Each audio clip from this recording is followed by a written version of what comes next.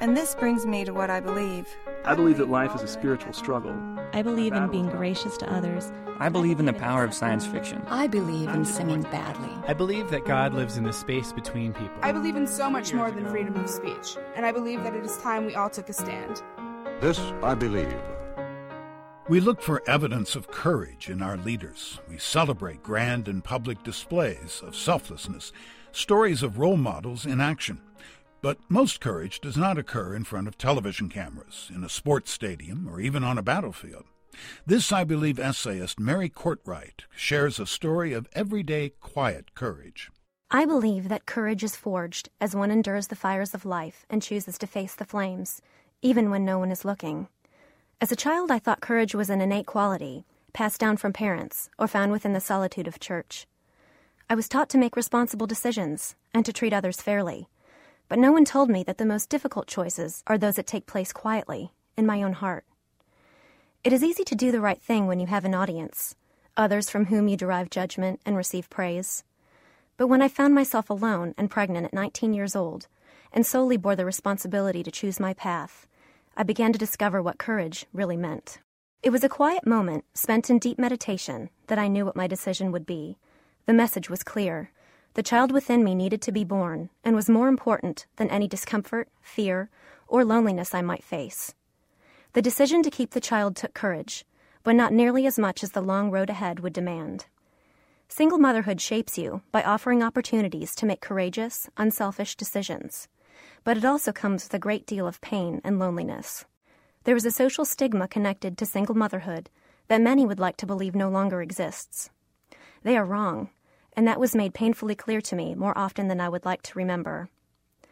It took courage to go to work, even though I was exhausted and felt hopeless inside, and when I strove to go back to school, even though I barely believed in myself, and when I took a risk and followed my heart to try to work things out with the Father, even though the odds were stacked against us.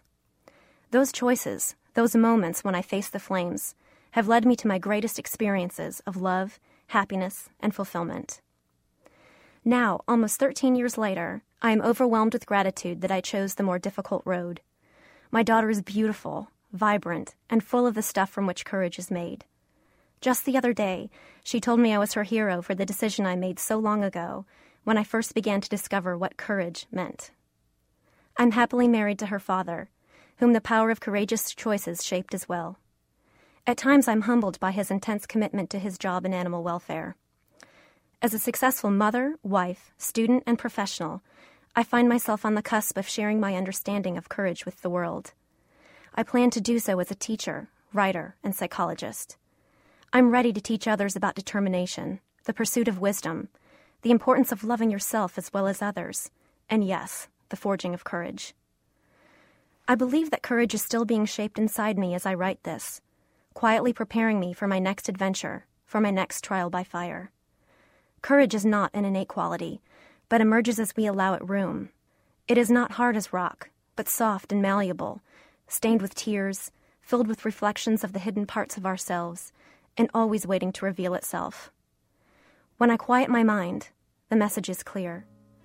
Opportunities for courage present themselves to each of us daily, and if we let them, they will lead us to our greatest experiences of love, happiness, and fulfillment. Someone needs to remind humanity of this. Maybe that someone is me. Courage is waiting for you to look into the flames, but you have to make the choice to be transformed. This I believe. Mary Courtwright teaches psychology and sociology and manages the liberal arts department at Bryant and Stratton College. Her young adult novel, Song of the Messenger, was published in 2007.